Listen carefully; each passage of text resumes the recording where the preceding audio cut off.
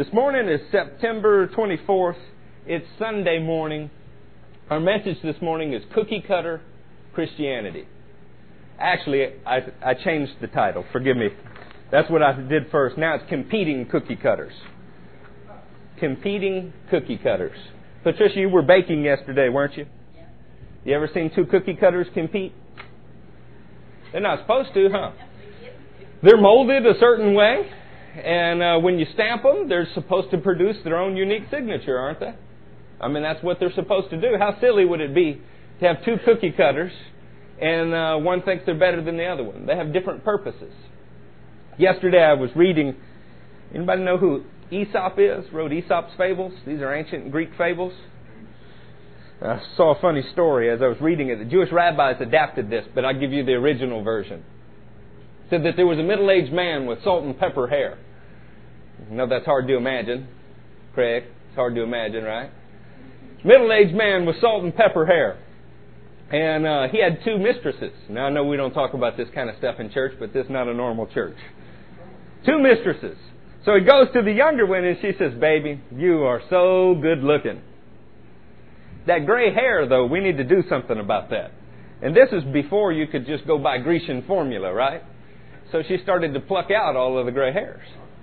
But later in the afternoon, he went to the older mistress that he was seeing. And she said, "You know, you spent a long time getting this sexy.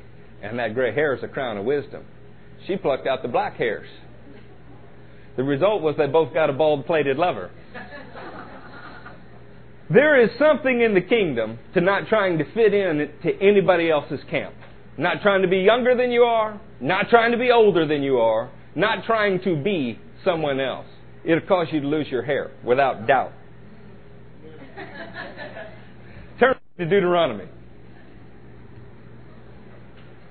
We'll be in Deuteronomy 8. Did y'all enjoy when Gabriel Mays preached last week? Well, I enjoyed that too. So I'm going to pick up with a scripture that he left off with. Competing cookie cutters. In Deuteronomy 8, starting in the second verse. "Remember how the Lord your God led you all the way in the desert these 40 years, to humble you, to test you, in order to know what was in your heart, whether or not you would keep His commands. He humbled you, causing you to hunger, and then feeding you with manna, which neither you nor your fathers had known, to teach you that man does not live on bread alone, but on every word that comes from the mouth of the Lord. Your feet did not swell during these 40 years. Know then in your heart that as a man disciplines his son, so the Lord your God disciplines you." The Israelites spent 40 years in the desert. It put them in positions, time after time, where they had a need that would arise for no other reason than God could fulfill that need. During that time period, it was a chance to get a glimpse into their heart to see what they were really after. Did they serve God only when times were good, when there was plenty? Or in times of want, did they serve Him just the same, trusting that He would provide for them? Deuteronomy 29:5 speaks about the very same event and says, "I did this so that you would follow me and know that I'm God." Saints, there are a lot of people in this world that call themselves Christians. Everywhere you go, people say that they're Christians because they're Americans. The people that I admire the most, honestly, I checked into a hospital with a man one time and they said, "You know, what is your religious affiliation?" He looked him right in the eye and said, "Honestly, I don't have one." I thought, well, at least there's an honest man. Because what does everybody else do in the same situation? You think of whatever will cause you to be persecuted the least. If it's Methodist, you're Methodist. If it's Catholic, you're Catholic. You know? You say whatever it is to get you through that situation without feeling awkward. Well, at least the man was honest. He said, "I don't have one." There is something to be said for sober judgment in the kingdom. But with all that said, I want to encourage you to look at the Scripture in a new way today. Turn with me to the New Testament. We're going to be in the book of John. Now, y'all have to turn with me. I'll cry and run out of here. Y'all don't believe me anymore when I say that, do you? I'll send Devin to your house and he'll hurt you. I got a chance to ride in the car with Devin for a little while the other day. Some 600 miles. Find out a lot about a person in a confined space like that. Devin has got a great sense of humor. I am glad that young man is in this church. Yeah. Y'all love him? Yeah. Amen. Tammy, I'm glad you're here today too. Amen. This woman's just moved from north of Dallas to be here, and that's an admirable thing. In fact, our statement of faith for our church says we'll move in whatever direction to obtain the favor and peace of the Lord. So, amen, that's what she did. Y'all in John 20? What is the most momentous event in all of the Bible? I mean, this is the climax of human history if you think about it. The resurrection of the dead. I mean, when we're going to talk about what is the most important thing in all of the Scripture, some would say the cross and others would say the resurrection. They go together. But let's imagine for a moment that Nicholas is telling a story about the resurrection, okay? Because when we read this, and we're going to read what John wrote, some of you from South Louisiana like me will think Saint John wrote this. Others of you from a different background will say, the Apostle John wrote this. And you say it almost with a sense of reverence and awe, right? Because this is the Holy Scripture. Now, I don't disparage any of that. You know that I believe that this is the Word of God. But I want to encourage you to look at something. Why do we have 4 gospel accounts? Think about that. We got different perspectives, right? If Dad tells a story and I tell a story, we're going to come from vastly different places when we tell that story. Neither one's incorrect. They're just from our own point of view. Listen to this. Early on the first day of the week, while it was still dark, Mary Magdalene went to the tomb and saw that the stone had been removed from the entrance. So she came running to Simon Peter and the other disciple, the one Jesus loved. Now we read that and we say, oh, John is so modest, right? John, he doesn't even want to put his name in there. He's so modest, he's going to say, you know, the nameless guy who Jesus loves, the other disciple. Isn't that how you've been taught to read that? Me too. And it's correct. But I want you to notice the frequency with which he says something in the next few verses, okay? So she came running to Simon Peter and the other disciple, the one Jesus loved. This is a real common practice in the first century. You would write under a pseudonym, right? Samuel Clemens is Mark Twain, okay? The disciple Jesus loved is John. They have taken the Lord out of the tomb, and we don't know where they have put him. So Peter and the other disciple started for the tomb. Both were running. But the other disciple outran Peter and reached the tomb first. Now picture for a moment, Antoine and I, we're talking, right? We're telling a story. And I said, you know, Nick, Antoine and I got this news. But the one who Jesus loved took off and went running first. And he outran me and reached the tomb first. Now, if you're reading this about any other 2 people, you think, why do you have to say that? You know? Watch with that in mind. So Peter and the other disciple started for the tomb. Both were running. But the other disciple outran Peter and reached the tomb first. Thank you for that clarification. I didn't know what it meant when you said you outran him. Oh, that's right. You also got there first. Just had to drive that point home for us. He bent over and looked in at the strips of linen lying there, but did not go in. Then Simon Peter, who was behind him, arrived and went into the tomb. Come on, saints. Come on, if I'm telling the story and I say, by the way, Adam and I, we went to Baton Rouge. We left at the same time, but I got there first. You say, okay, well, Eric's, interested in who got there first. Then in the next sentence, I say, and because I got there first, I was the first one to walk in. And then Adam came in behind me. What am I trying to say? Is there a little hint in his personality here that perhaps there's a tiny little bit of rivalry with him and Peter? Could be, huh? Could be. We'll watch. Now, mind you, we're talking about the greatest event in all of human history, right? The resurrection. And what kind of details are we including? The one Jesus loved. The other disciple outran Peter. Got there first. Peter was behind me. Think about that for a minute.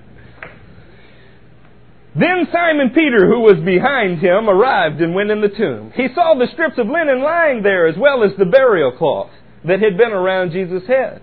The cloth was folded up by itself, separate from the linen. Finally, the other disciple, who had reached the tomb first, also went inside. He saw and believed. They still did not understand from the Scripture that Jesus had to rise from the dead. Another cultural note here, and I'm going to leave this alone and move on. Why did John get there first? History tells us he's younger. Maybe 20 years younger than Peter, right? Why didn't he go in? You're going to find out John was known to the high priest. It's very possible that John was a Levite. Out of all the 12 tribes of Israel, John very well may have been in the Levitical tribe. And the Levites would not go into a room with a dead body because it would make them unclean. So he got to the tomb first, but wouldn't go inside because he was scared Jesus might be there, and that would make him unclean. Peter had no such problems. He went dancing right in. Probably not a Levite. I want to talk to you for a minute about the differences between these two guys, because this builds to John 21, where we have some conflict. In John 18, you don't have to turn there, John 18, verse 15, we find out in the gospel that John's family is personally known to the high priest. In fact, John is outside of the courtyard where Jesus is on trial. Peter can't go into that courtyard. John goes in, talks with the high priest, and then comes back and gets Peter. When you move on from John 18:15, we find out in Mark 1:20 that John's family had hired servants. Now, both Peter and John were fishermen, but John had hired servants. That speaks of wealth during this time period. When you move on from there, you find out that John's mother also traveled with Jesus. You remember, she says, hey, Jesus, I want you to do this one little thing for me. Will you agree? Because I want you to agree before I ask. Jesus said, what is it? She said, I want my sons to sit on your right and left. He said, oh, lady, you don't know what you're asking me. Okay? But this speaks, the word says that the women who traveled with Jesus supported him financially. The picture that I'm trying to paint for you is John might be 20 years younger than Peter. Although they come from the same occupation, one comes from wealth, has hired hands, and has a family of prominence, while the other is a little bit older. Think about Peter. Luke 5:10 speaks of Peter being a partner with the family of Zebedee in the fishing business. I want to paint this picture for you. Let's just say that Les and I are in the same business, right? We're both shrimp fishermen, right? He's much better at it than I am. But my family owns the boats. The other guys that work on the boat work for my family. Now, Les and I are partners, but Les is the foreman. Okay? That's not hard to imagine, huh? I'd do exactly what he said. That means that Les and I have a unique relationship. I'm the boss's kid, right? I'm 20 years younger than Les. I'm the heir of all of this. But Les is the one with all of the experience. Les is the one that is in charge. Is it hard to imagine that there could be some friction there from time to time? Now, both of us set out to follow Jesus. Right? Both of us did. Let me ask you something, though, about the story. How many times in all of the Gospels can you think about the Apostle John having made a mistake recorded in Scripture? Raise your hand if you can think of one. No, John is the favored one. The one Jesus loved, right? He did make a mistake one time. Lord, can we call down fire on those people? The Bible calls him a son of thunder. He was like a lot of men, full of energy and zeal. Is that how that saying goes? Yeah, that's the King Eric translation. He is full of energy and zeal. He wanted to accomplish stuff. He wanted to get something done, right? Well, how about Peter, though? Peter, let's walk through Peter's life in the gospel for a moment. Okay? Peter, he gets out of a boat, he walks on water, but what's the emphasis of the story? He sank, right? Well, moving on from there, Peter gets a great revelation. You are the Christ, the Son of the living God, right? Followed by what? Get behind me, Satan. You always have in mind the things of men. Are Peter's errors right out there for everybody to see? Even at the transfiguration, Peter, James, and John are there. Jesus appears transfigured, right? Right before their eyes. You know what Peter does? He says, oh, dude, let's build some tabernacles, some lean-tos, some little portable tents right here. It's good for us to be here. Who's he talking to? Jesus.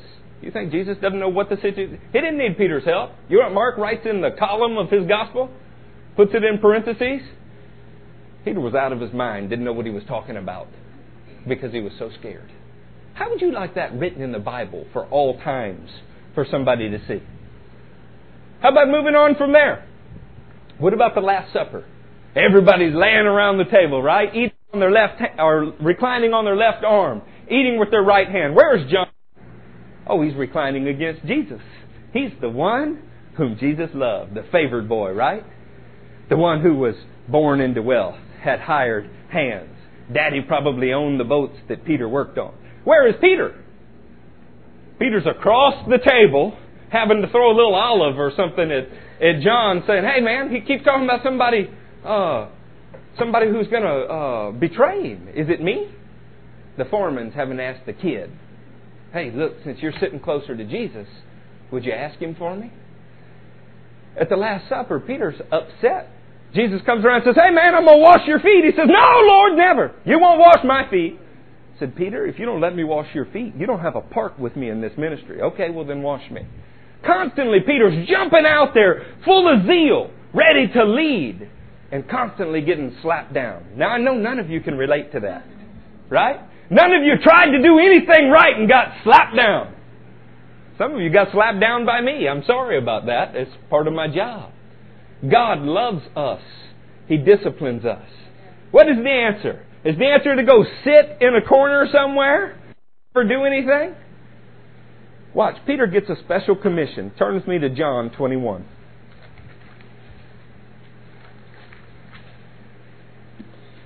Peter's the most corrected disciple recorded in the Scripture.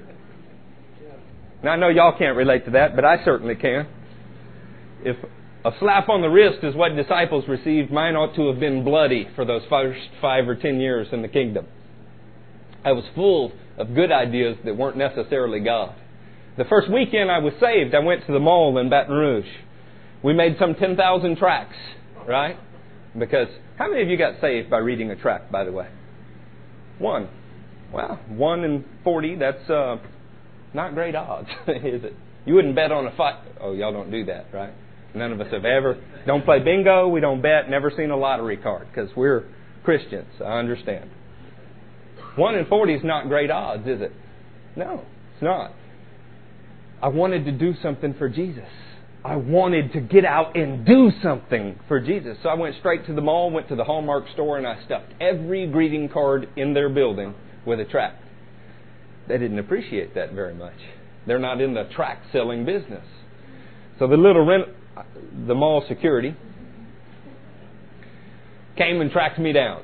Right about the time I had just grabbed hold of some biker by his chest hair because he was jerking around his kid like on a leash and was proclaiming to him how much Jesus loved him.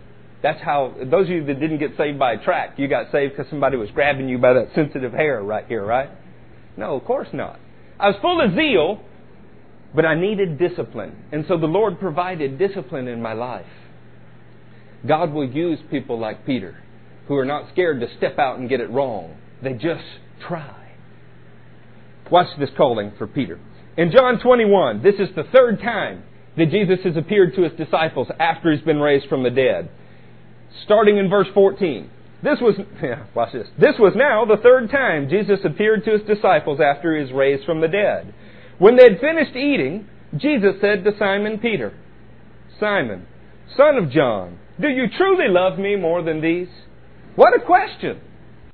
What does that mean? Do you truly love me more than these? He gives him an answer. Yes, Lord, he said. You know that I love you. Jesus said, feed my lambs. What we have here at this time is a momentous occasion in Peter's life.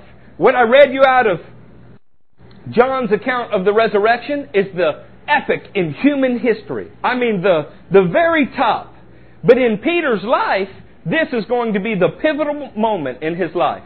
The moment when he first receives a divine commission from God. Everything else prior to this was for preparation. It was for learning, for discipleship. Now he's being commissioned to do something. Wouldn't you say that's pretty important? What has Peter just done, though? Just prior to this, what did Peter do? He had denied Him 3 times. At the lowest point in Peter's life, when he felt like the biggest failure, is when Jesus appeared to him and gave him his life's task to do. Saints, why is it that we always think that it'll be on some mountaintop experience where the clouds will part and Charlton Heston will lean over and say, Patricia, you must go do so-and-so. Why is it that we envision things that way? The Bible says it's a broken and contrite heart that God won't despise. He takes men who are of low reputation and little account and does great things with Him. When somebody is high and lifted, when they are the prince of Egypt, like Moses was, God can't use them. Because everybody will say, oh, it was in Moses' strength that God did this or that. Instead, He let Moses get broken down 40 years to where Moses didn't think that he spoke well, didn't want to do it, and was scared. Said, Lord, I need help. That's right where God wants us. You're going to find out that Jesus did not come for those who had it all together.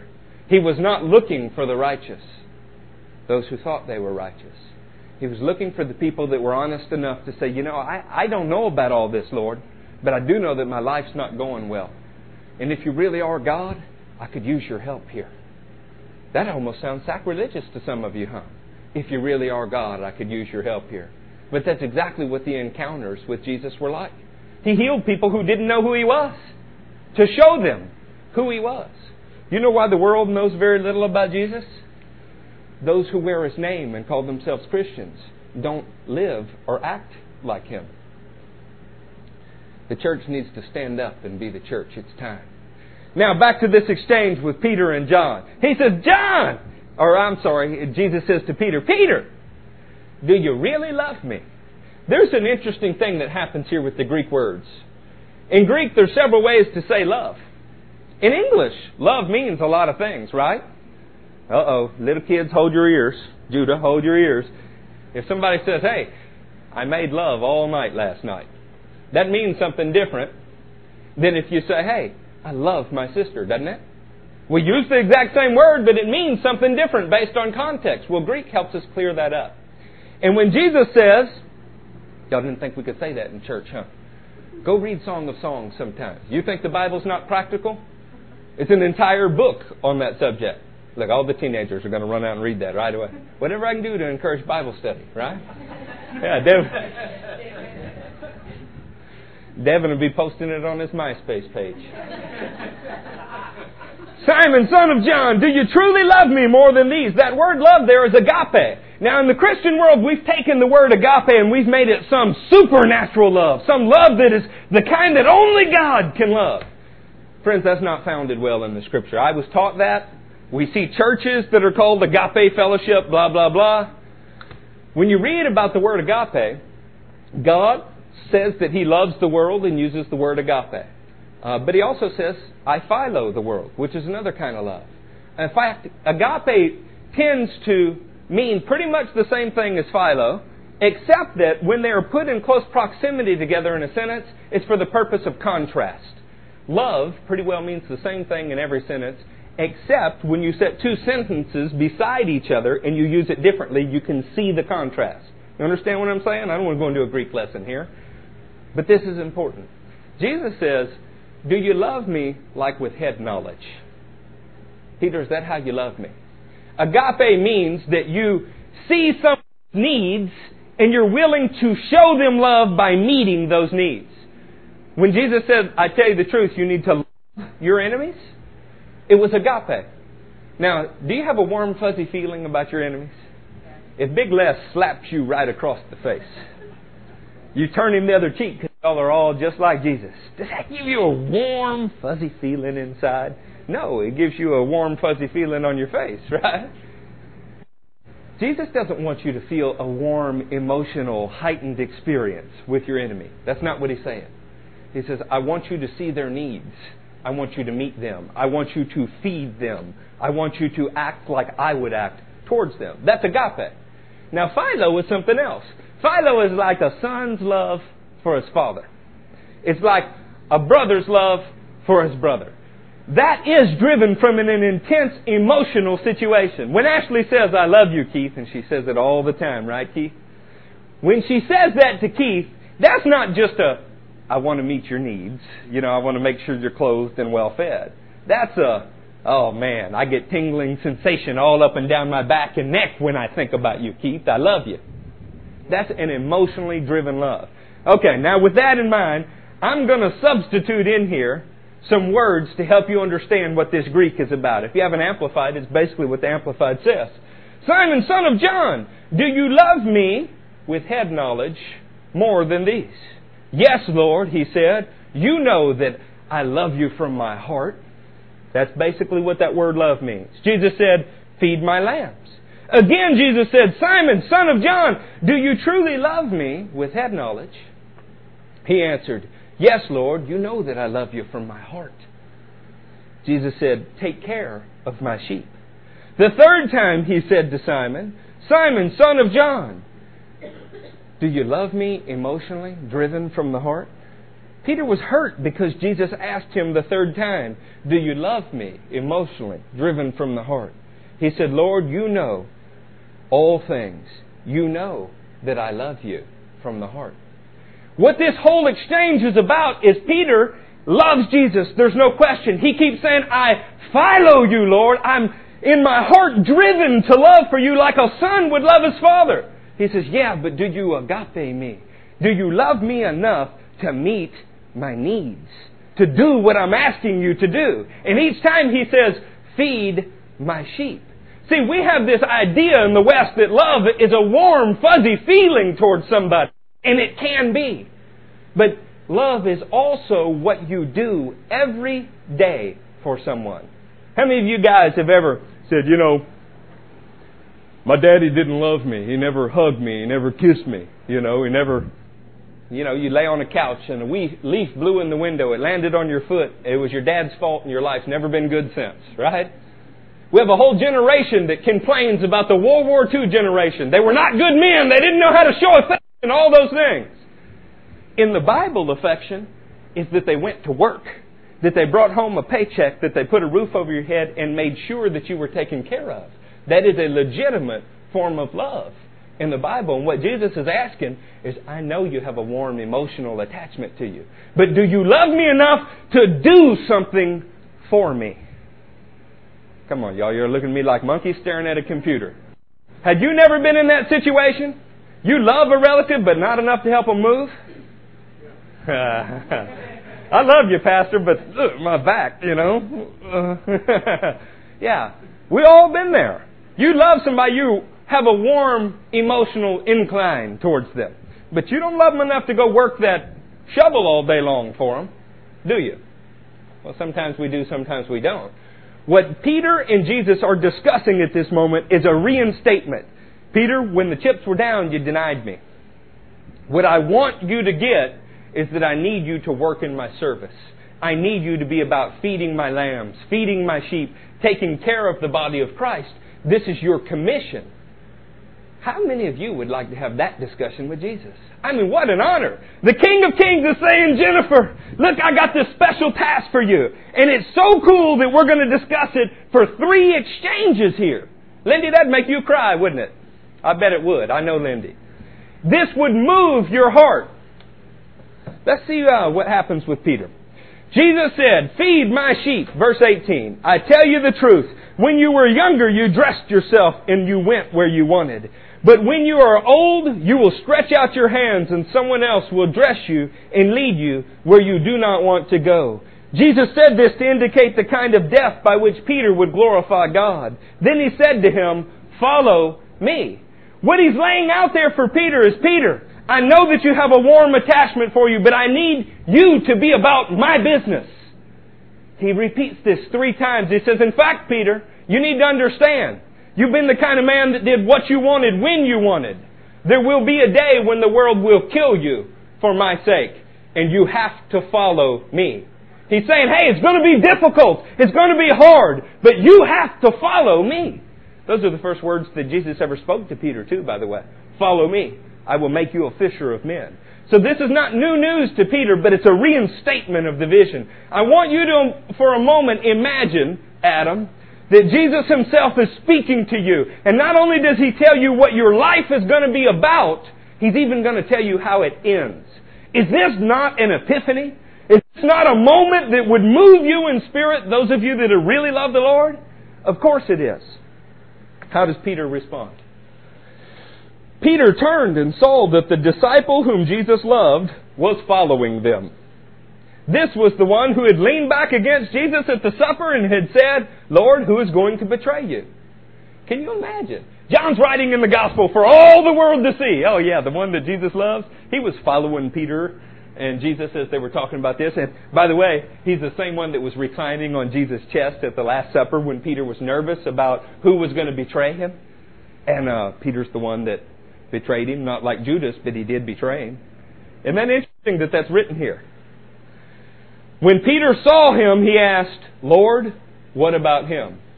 Saints, you're given a divine commission from God. Nick's is different from Devin's. Brent's is different from Antoine's. It's different. And when we spend our time looking around because of carnality in the church going, but what about them? I'm called to preach. And Joel's the one who's preaching. What about him? I'm called to sing. And Matthew's the one that's singing. What about them? This man has just received a divine commission from on high. His own unique imprint on the world that he's supposed to make. And he's concerned about the guy on his left or right. We can look and go, oh, poor stupid Peter, right? No, because we do the very same thing. Why I said competing cookie cutters is you go into different churches today, right? We have agreed in writing on the only things that our church will hold as foundational truths of the Bible. We have agreed in writing on the 14 points that will unify us, trying to make us all look just alike in every area. In some churches, you're given a dress code right away. Facial hair, no facial hair. Jeans, no jeans. Permanence, no permanence. Whatever it is. All to make everybody look exactly the same. And yet what God has called you to is your own unique path following Him. The only way that it looks like somebody else's path is to the extent that you are both following Him. You know, this is not new to the Scripture. When you think about the creation, man was created in whose image?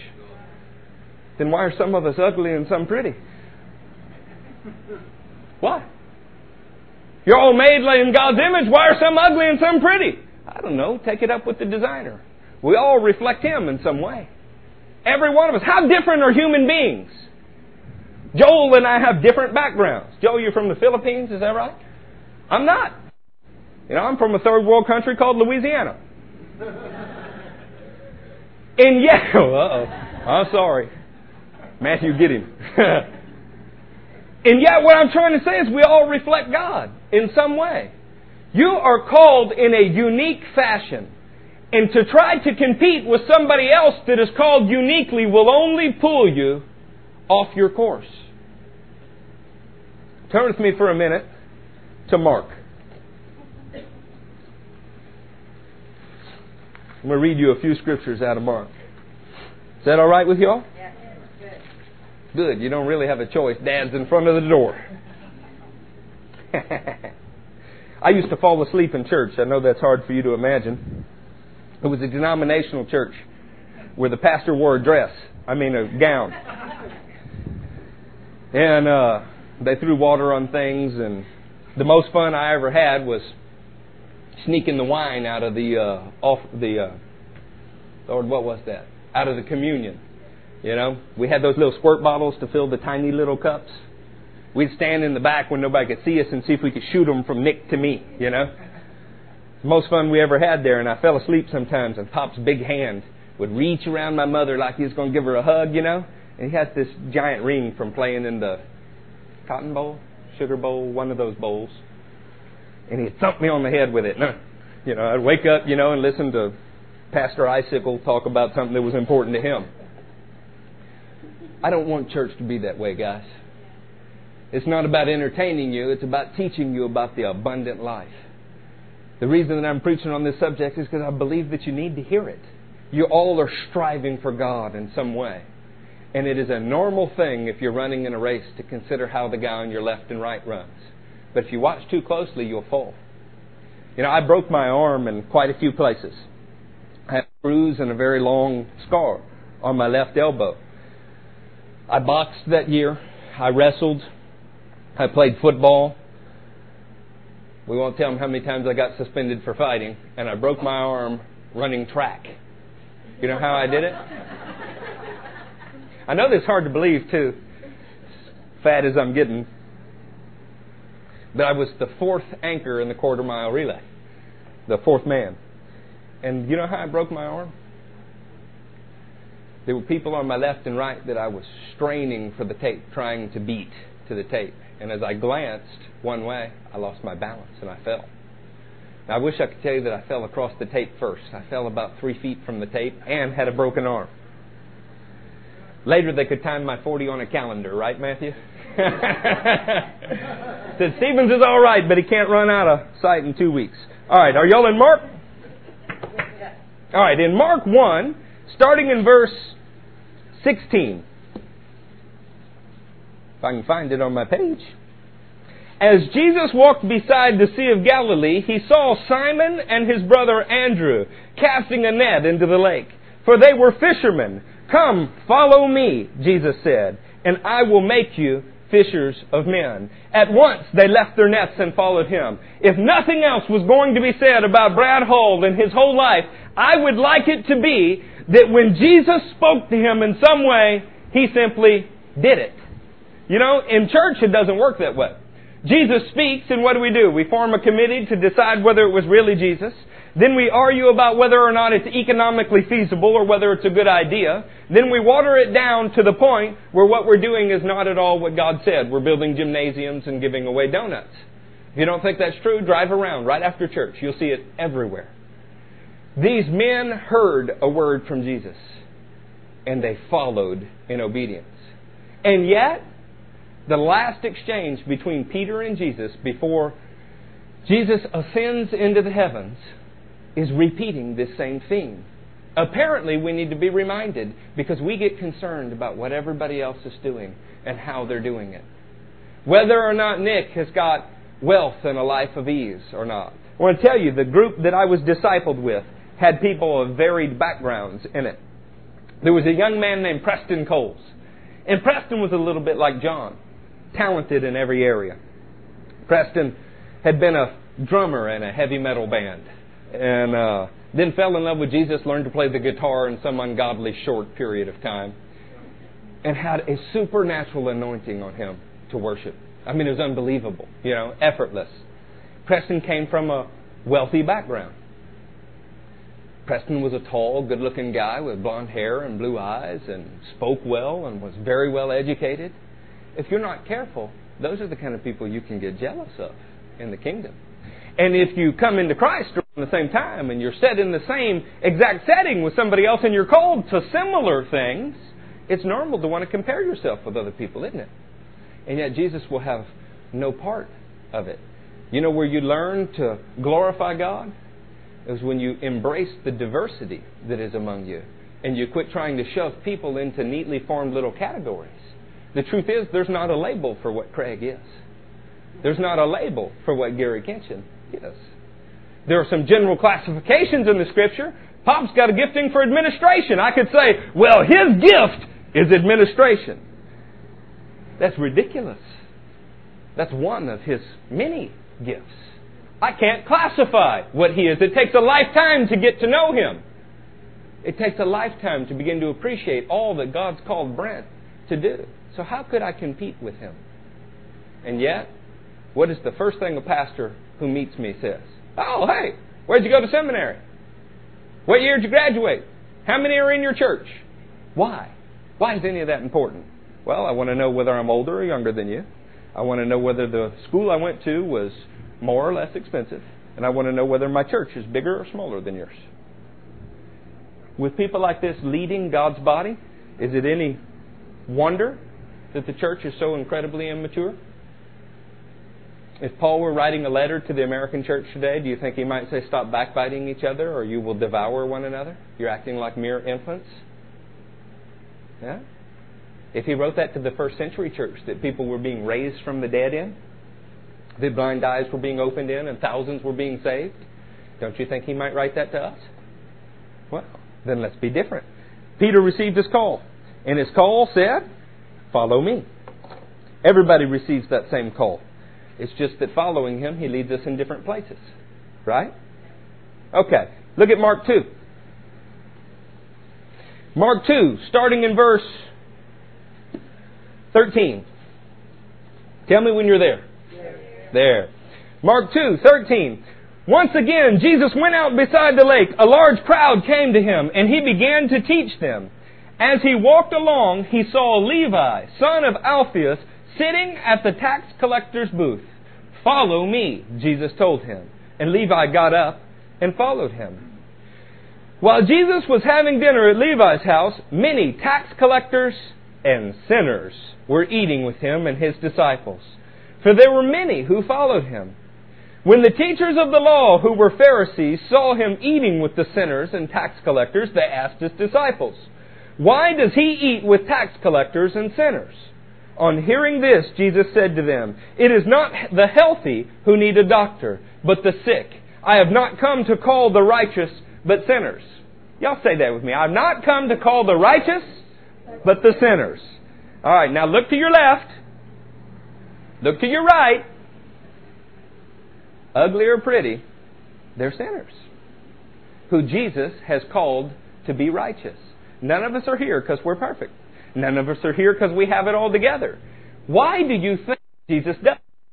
What did he tell the Pharisees when a woman fell at his feet, started washing his feet with her hair? The Pharisees said, if he knew what kind of woman this was, he wouldn't let her touch him. What did he say? Those who have been forgiven much love much. Why were you called? You were called because you were forgiven much, which means that your love for him ought to be enormous, and you should follow him wherever he wants to lead you. It's not a question anymore. The day that you said, Jesus, you are my Lord, what you said is, you are my owner and controller. Where you go, I will follow. I belong to you. And yet what do? We debate it every time it's unpopular. Jesus, if I do that, my mom will be mad. Jesus, if I do that, my dad won't talk to me anymore. Jesus, if I do that, I won't have any more money. Jesus, if I do that, the church might not like it. Isn't that how that gets us everywhere that we don't want to be? Compromise that leads to destruction. Peter needed a call from God. And the call was, feed my lambs at all costs. Even though it's going to cost you your life, just like it did Jesus. You feed my lambs. He didn't have to consult with a denominational headquarters. He didn't have to go make sure that somebody else approved of its doctrine. His job was to feed the lambs. And what was the biggest distraction in Peter's life? But what about John? What's John going to do? You know what's ironic about that? Peter was probably 20 years older than John. And, John in many ways probably seemed like a naive kid, but he had been blessed in so many ways. Peter and John show up together throughout Jesus' earthly ministry. Peter had a brother, Andrew. You never hear about him, right? It's always Peter and John. In the book of Acts, same thing. Even after the resurrection, Peter and John go before the Sanhedrin. Peter and John are beat for the name of Jesus. Peter and John said, silver and gold I don't have, but what I have I freely give you. Peter and John go to Samaria and see people. They were called as a team. Isn't it funny the people that are closest to you are the ones you're most likely to compete with? You have no idea what I'm talking about, do you, Nicholas? No, of course not. You love with all of your heart the guy who's striving right alongside you because you've trudged through the dirt together. You have battled the same ground. You've been in the foxhole together. And yet, you stand back and say, why does Matthew get to do blah, blah, blah? And I got to do blah, blah, blah. This ungodly behavior has got to die in us. There is a situation between Jesus and John the Baptist that arose.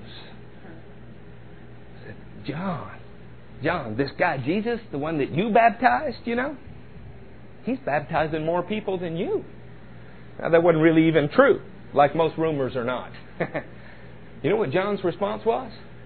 A man can receive only that which was given him from heaven. I myself told you that I must decrease and he must increase. Where is that heart in the church today? Where is the heart that says, you know, Les, I want you to outshine me because my goal in life is to feed you so that you can do better than I did. Every father wants his son to outshine him until his son starts to outshine him. And then it starts to feel odd. You know what? Is my life not good enough for you? I've been a bricklayer all my life. Is there something wrong with that? And on and on and on. And it's been the same in the carnal kingdom.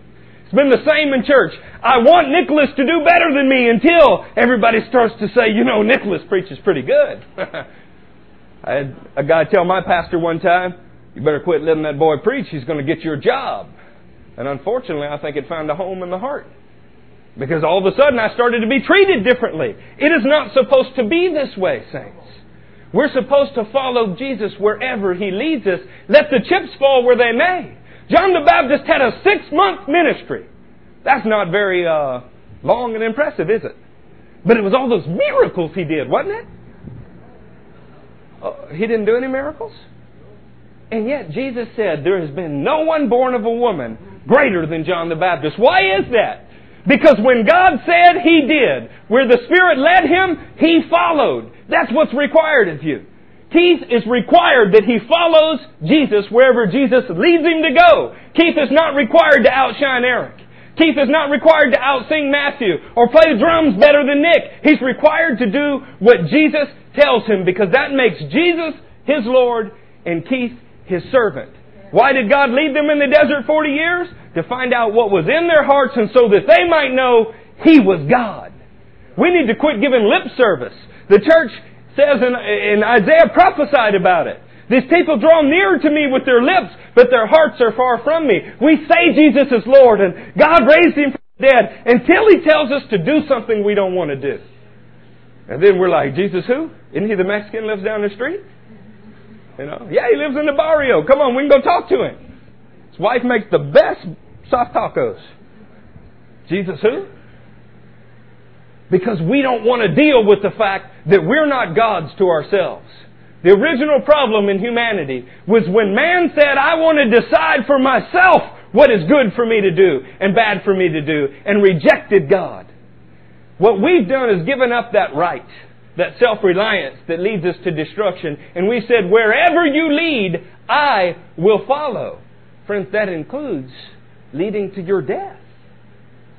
Turn with me to Matthew 10.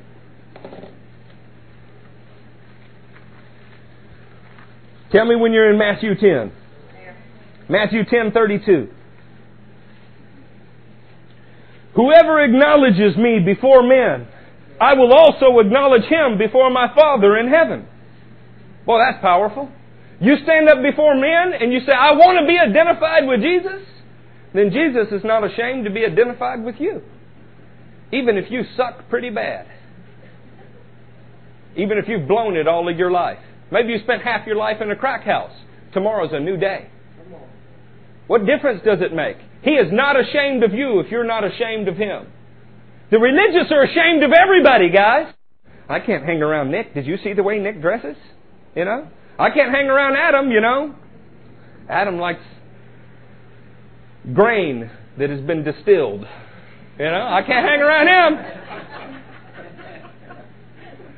I know Jesus turned that stuff from water into, grape juice. Right? We make up all of our little rules to make ourselves seem so holy. You know what holiness is? Saints, holiness is not what you don't do. Holiness is not that you don't cuss. You don't chew gum or wear nice underwear. I don't know. Whatever it is that the church says. Holiness is what you do for Jesus that He called you to do. Holiness is putting Him first and everything else second, even if it's the church. You know, there was a time period in this world history where an evil pontiff with a wicked church reigned over most of the earth. They tried to hold people accountable to what they thought should be done. That meant that if Craig raped, pillage, and murder, he could pay a certain price, get an indulgence to do it, and that was okay. But if Charlotte simply wanted to hold the Word of God as the highest authority in her life, well, she's a bad person, let's burn her at the stake. That's not my opinion. That's Western civilization. That's history. The church, although it has been reformed in so many ways, still has all of the same problems. Nicholas was told here recently by a denomination, you know, we will not support you in your ordination efforts if you don't do what we tell you to do. Am I wrong, or is that basically what? Yeah. What if God does support him? What if that is the calling on his life? Who are these men to say we won't support you? There was a Jew named Gamaliel who was wise enough to watch what was happening with the apostles and said, look, man, don't fight against these guys. You might find yourself fighting against God if He's with them. Instead, leave it alone. Sometimes the church just needs to leave things alone. If you don't have any responsibility in a situation, you ought to have no opinion. And you know what? In this church, very few other churches have any responsibility. So I'm not really all that concerned about their opinions. I want to teach the Word of God, free of the encumbrances of worrying about what about him or them or anyone else. And if I have a backpack ministry with a handful of people, but I do it right, then Jesus will be pleased with me. I'm super happy that there's 1,000,001 people served at a church down the road. That's great. That's them. That's what God's called them to. I hope they do good at it. I want what God's called me to. But saints, this is not about me. I'm going to walk out of here and I'll be who Jesus called me to be. What about you? Everything in our lives boils down to whether or not we follow Him in every situation. And we all have different roadblocks. Y'all in Mark 10:32. Whoever acknowledges me before men, I will also acknowledge him before my Father in heaven. But whoever disowns me before men, I will disown him before my Father in heaven. Everyone take out your black highlighter. Cross right through that. Because the church doesn't want you to know that. That's not how you build big buildings. That's not how you get people to feel warm, fuzzy feelings about God. But that knowledge will help you agape God. When you understand that your life is to be about obedience to Jesus, not simply intellectual acknowledgement, it will change your life. Do not suppose that I have come to bring peace to the earth. I did not come to bring peace, but the sword. When's the last time you heard a message on that? He explains it. For I have come to turn a man against his father, a daughter against her mother, a daughter-in-law against her mother-in-law. A man's enemies will be the members of his own household. How could he say that? Because when God speaks to Lindy and gives Lindy her unique call in life, He shows her what she's supposed to do. Her mom and dad might not have got the same vision. Maybe they wanted Lindy to be a doctor or a lawyer. You know, I hold up my children all the time. I say, Lord, these are yours. You do with them what you want. But that's not the test. The test is when He wants to do something with them that I don't want Him to do. That's when we get to decide whether or not He's Lord or Eric is going to be a miniature demagogue in his own life in rebellion to God. Now that would be the most difficult test in my life as my children. I don't know what yours is, but the Scripture is full of people who have to make these choices. Look at verse 37. Anyone who loves his father or mother more than me is not worthy of me. How many times have you seen that preached? No? What did you hear? When you turn on the purple hair channel with the thrones, what do you hear? You tell me the truth. Send me your money, and God will send you more than you can send me. If it works that way, saints, why don't churches just send out checks to everybody in the United States and let God send them back 7 times more? You will never hear me teach that. Never. It appeals to greed, and it doesn't work that way. Next time there's a telephone on that says, Brad Hole, I got a word, and it's that a man in an orange shirt is supposed to send me $1,000, and God will send you back 7,000. Well, let's just turn that on in. Call the telephone. Say, I would like you to send me the 1,000, and God will send you back the 7,000, because it's a spiritual law, right? God is not a cookie cutter. He does not call cookie cutters.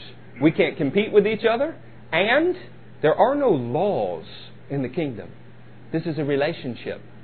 Laws were just intended to show you God's divine character. They were intended to show you about God, who He is, what He's about. Not so you could throw Him in a mathematical formula and try to profit off of Him. God's investment program. You know, listen to them. They'll have you buy gold coins. They'll have you buy magic snake oil, nani juice, or whatever it is that they want to sell that day. Fishers of funds instead of fishers of men. I want to follow Jesus. That means we have some good fundraising ideas sometimes. But if Jesus doesn't seem to be in it, we can it quickly. It's not even good to dwell on it. Anyone who does not take his cross and follow me is not worthy of me. Whoever finds his life will lose it, and whoever loses his life for my sake will find it. What a powerful scripture. Turn with me to Mark 10. We've got to move on a little more quickly. Your preacher gets long-winded.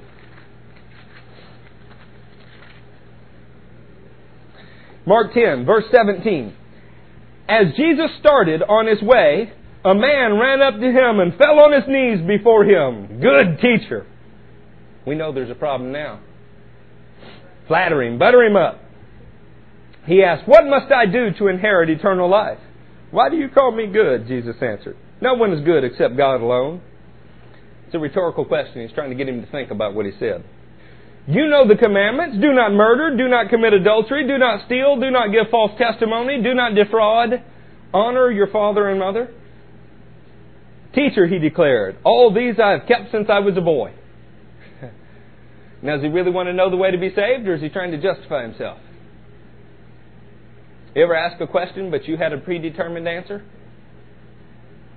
Jesus looked at him and loved him. You hear that?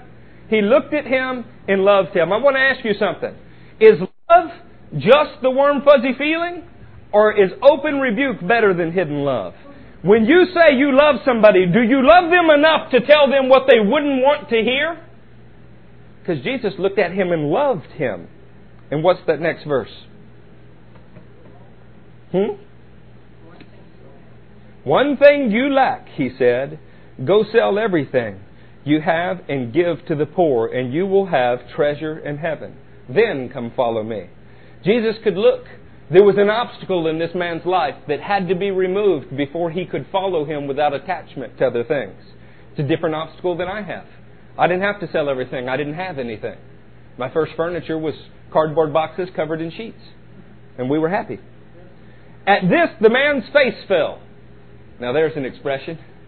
Does this mean literally his face fell off? At this, the man's face fell. He went away sad because he had great wealth. Jesus looked around and said to his disciples, how hard it is for the rich to enter the kingdom of God. The disciples were amazed at his words, but Jesus said again, children, how hard it is to enter the kingdom of God. It is easier for a camel to go through the eye of a needle than for a rich man to enter the kingdom of God. The disciples even more amazed and said to each other, who then can be saved? Jesus said to them, with man this is impossible, but not with God. All things are possible. Peter goes on to say, man, I've left everything for you. He said it won't fail to be rewarded in this life or in the life to come. Jesus will ask of you the impossible. You understand that? He will ask of you things that seem impossible for you. Your first response should be, I can't. But with Him, you can. He turns can'ts into can. That way He gets glory for it through what you do, or rather He does in you. That's the gospel. That's what it's about. Quit worrying about who is on your left and right. Quit worrying about mother and father and mother-in-law and all of those things. Jesus said very clearly, if you won't follow me, despite what those people think, you are not worthy of me. Now, I'm sorry that that's the gospel. What I'd like to tell you is the fairy tale. Close your eyes, raise a pinky, repeat after me the magic incantation, show up tithe, eat some donuts every now and then, maybe eat Jesus in a little wafer. Some people teach that too. And you're good to go. That's not it. The gospel is He will require of you the impossible, but He will empower you to do it. The gospel is you weren't right, you weren't righteous, you weren't perfect when you were called. You were truthfully pretty nasty. And He figured that when He cleaned you up, you would be so thankful you would do anything for Him. That's the gospel. The guy who wrote this said that He calls sinners, of which he was the worst. Paul said that. that he was the worst sinner. How many preachers will stand on the stage and say that and mean it? Not be false humility. Luke 13:20. I'm only going to ask y'all to bear with me just a little bit longer. But I simply have to follow him where he has told me to go. There was a fat guy riding a little donkey. It's a Jewish parable. And the donkey was wondering, how long before this fat guy gets off my back? And the fat guy was wondering, how long before I can get off this little donkey's back? The moral to the parable was about Israel, who was more relieved that they left Egypt. The Egyptians who were being afflicted because of their presence, or the Israelites that were afflicted because they were in Egypt. I feel a little bit like the fat guy on the donkey sometimes. The word that God gives us is a burden at times. It's sweet like honey in your mouth, and it burns in your stomach sometimes because it goes down to your core. But I'm always relieved when I can stand up here and know that I have said and done what God told me to do, because that's where the satisfaction comes. Guys, He will call you right through the trenches, and not very many people will do it. Everybody says it, but nobody actually does it. Luke 13:20 cuts right to the chase. Tell me if you're there. Again, he asked, what shall I compare the kingdom of God to? It is like yeast that a woman took and mixed into a large amount of flour until it worked all through the dough. Then Jesus went through the towns and villages, teaching as He made His way to Jerusalem. Someone asked Him, Lord, are only a few people going to be saved? He said to them, make every effort to enter through the narrow door, because many, I tell you, will try to enter and will not be able to. Once the owner of the house gets up and closes the door, you will stand outside knocking and pleading, Sir, open the door for us. But he will answer, I don't know you or where you came from. Lord, are only a few people going to be saved? What's the answer, friends?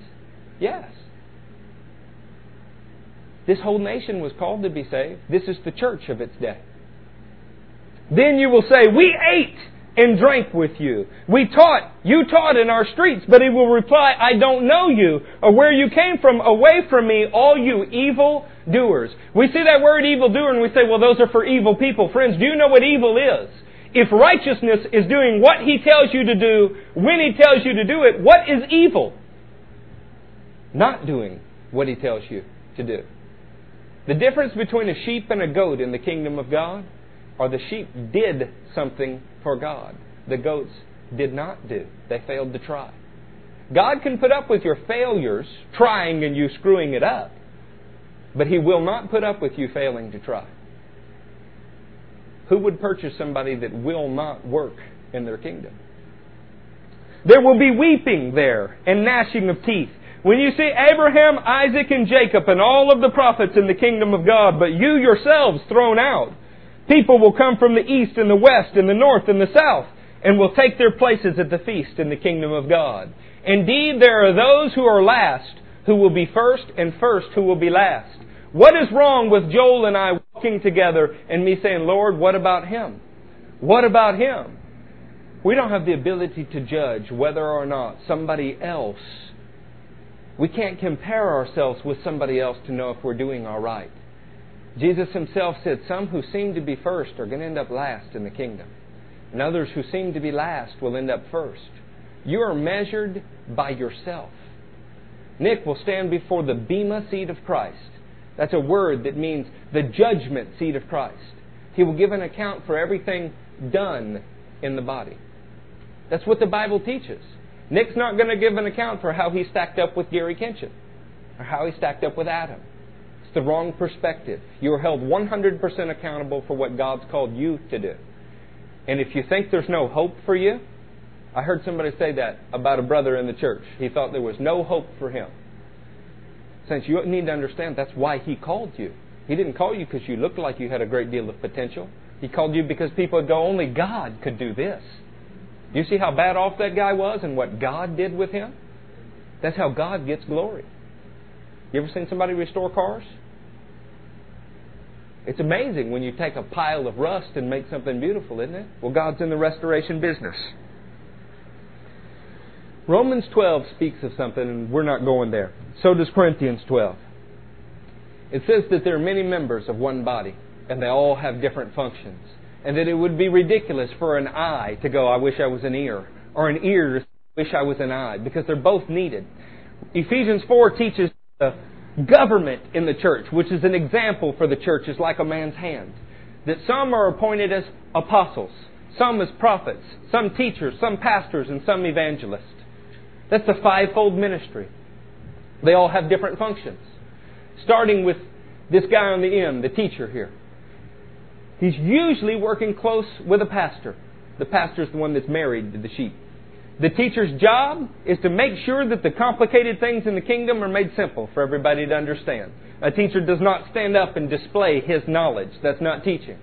A teacher conveys his knowledge to other people. The pastor is the one that's married to the sheep. He loves you. He cares for you. He may not speak well, or he might speak well. His job is to help you through the difficult times in your life, to lead you, help you find the Lord's leading. The evangelist is a little taller than the rest. He stands out. You find the evangelist in places pretty easily. He's the guy that is burning with zeal and excitement. He feels like something's wrong because people are going to hell all around him, and it moves him day and night. And occasionally he can be offensive, especially if he stands by himself. I won't do that for you, but you understand what I'm saying, right? The prophet points. He's to point out God's will in the church. He's to say, Agabus was a prophet. He says, there is going to be a famine. We need to start taking up an offering now for the brothers there, because I know by the Spirit it's going to happen. The apostle can touch every single office in the fivefold ministry because his primary job is to raise up those, all of the others. So he's got to be able to stand in their stead. Each one is different, just like the fingers on your hand. Each one has a different function in the body. But together they form the fist of God, and they take it to the enemy. Now, if that's the government of the church, if that's the leadership, what do you think the body's like? A bunch of competing cookie cutters? Not at all. If your gift's administration, then do that. If your gift is giving, then do that. If your gift is encouraging, then do that. And remember that you have multiple gifts. You're unique. God called you that way. Last thought. When you go to a church, everybody has the same kind of Bibles. Everybody dresses the same way. If pastor went to a certain seminary and is in a certain denomination, then that's what they all cling to. I want just the opposite. I want you to find exactly what God's called you to be. I want you to be as unique as He's called you to be. Just don't use your freedom to sin. I only want you to reflect me to the extent that I'm reflecting Jesus. In your own personality, you need to embrace it. God did not call you to be like me or anybody else. He called you because you're different. You'll reach different people, and you'll enjoy life a whole lot better not having to please a younger or older lover in your life. Your goal is to please Jesus and Him alone. And He knew just what you were when He called you. Y'all stand up and let's pray. Y'all, we go through an awful lot in here sometimes to make our point. Nick said that when I preach like I'm preaching to a bigger crowd. Maybe that's just in faith. I don't know. But my real goal is not to have a bigger crowd. It's to have people that are sold out to the point where they would do anything for Jesus. If that sounds cultish, it's because you don't know what the real church is. If it sounds fanatical, well, how fanatical were the apostles? All of them gave their life for Jesus. If it doesn't sound practical, you're called to do the impossible. God's the only thing that makes it possible. The real question is, will you follow Him or not? Wherever He goes. We sing the songs. We say it. But will you do it? Because in the end, it's your actions that show what you believe. It's not your belief that gets you saved. It's the belief that is strong enough to show it in action. The whole book of James is about that. The whole Hebrew faith was about that. Think back over your life. Has it shown what it needs to show? Tomorrow can be a brand new day. Follow Him from this point forward, and He will make you new, white, free from stain in every way. That's His goal. He wants you to love Him much because you've been forgiven much. Holy God, we do love You. Lord, I confess before You openly right now for each time that you have spoken and I was a coward. For each time that you have told me to shut up and I spoke up, or told me to speak up and I shut up. Lord, with all of my heart, I just want to be led by you. Your word says that as many as are led by your Spirit are your sons. I want the world to know I'm your son. I stand up and proclaim you in word, but I want to proclaim you in my deeds. Holy, holy God, I pray that your good and pleasing and powerful Spirit would be upon this church. That as these members go out into the world, that they would perform outside the church the very things that we've practiced in here, so that you would have a great testimony of sinners who were turned to righteousness, of people who did the impossible for God because He was with them. In the name of Jesus we pray.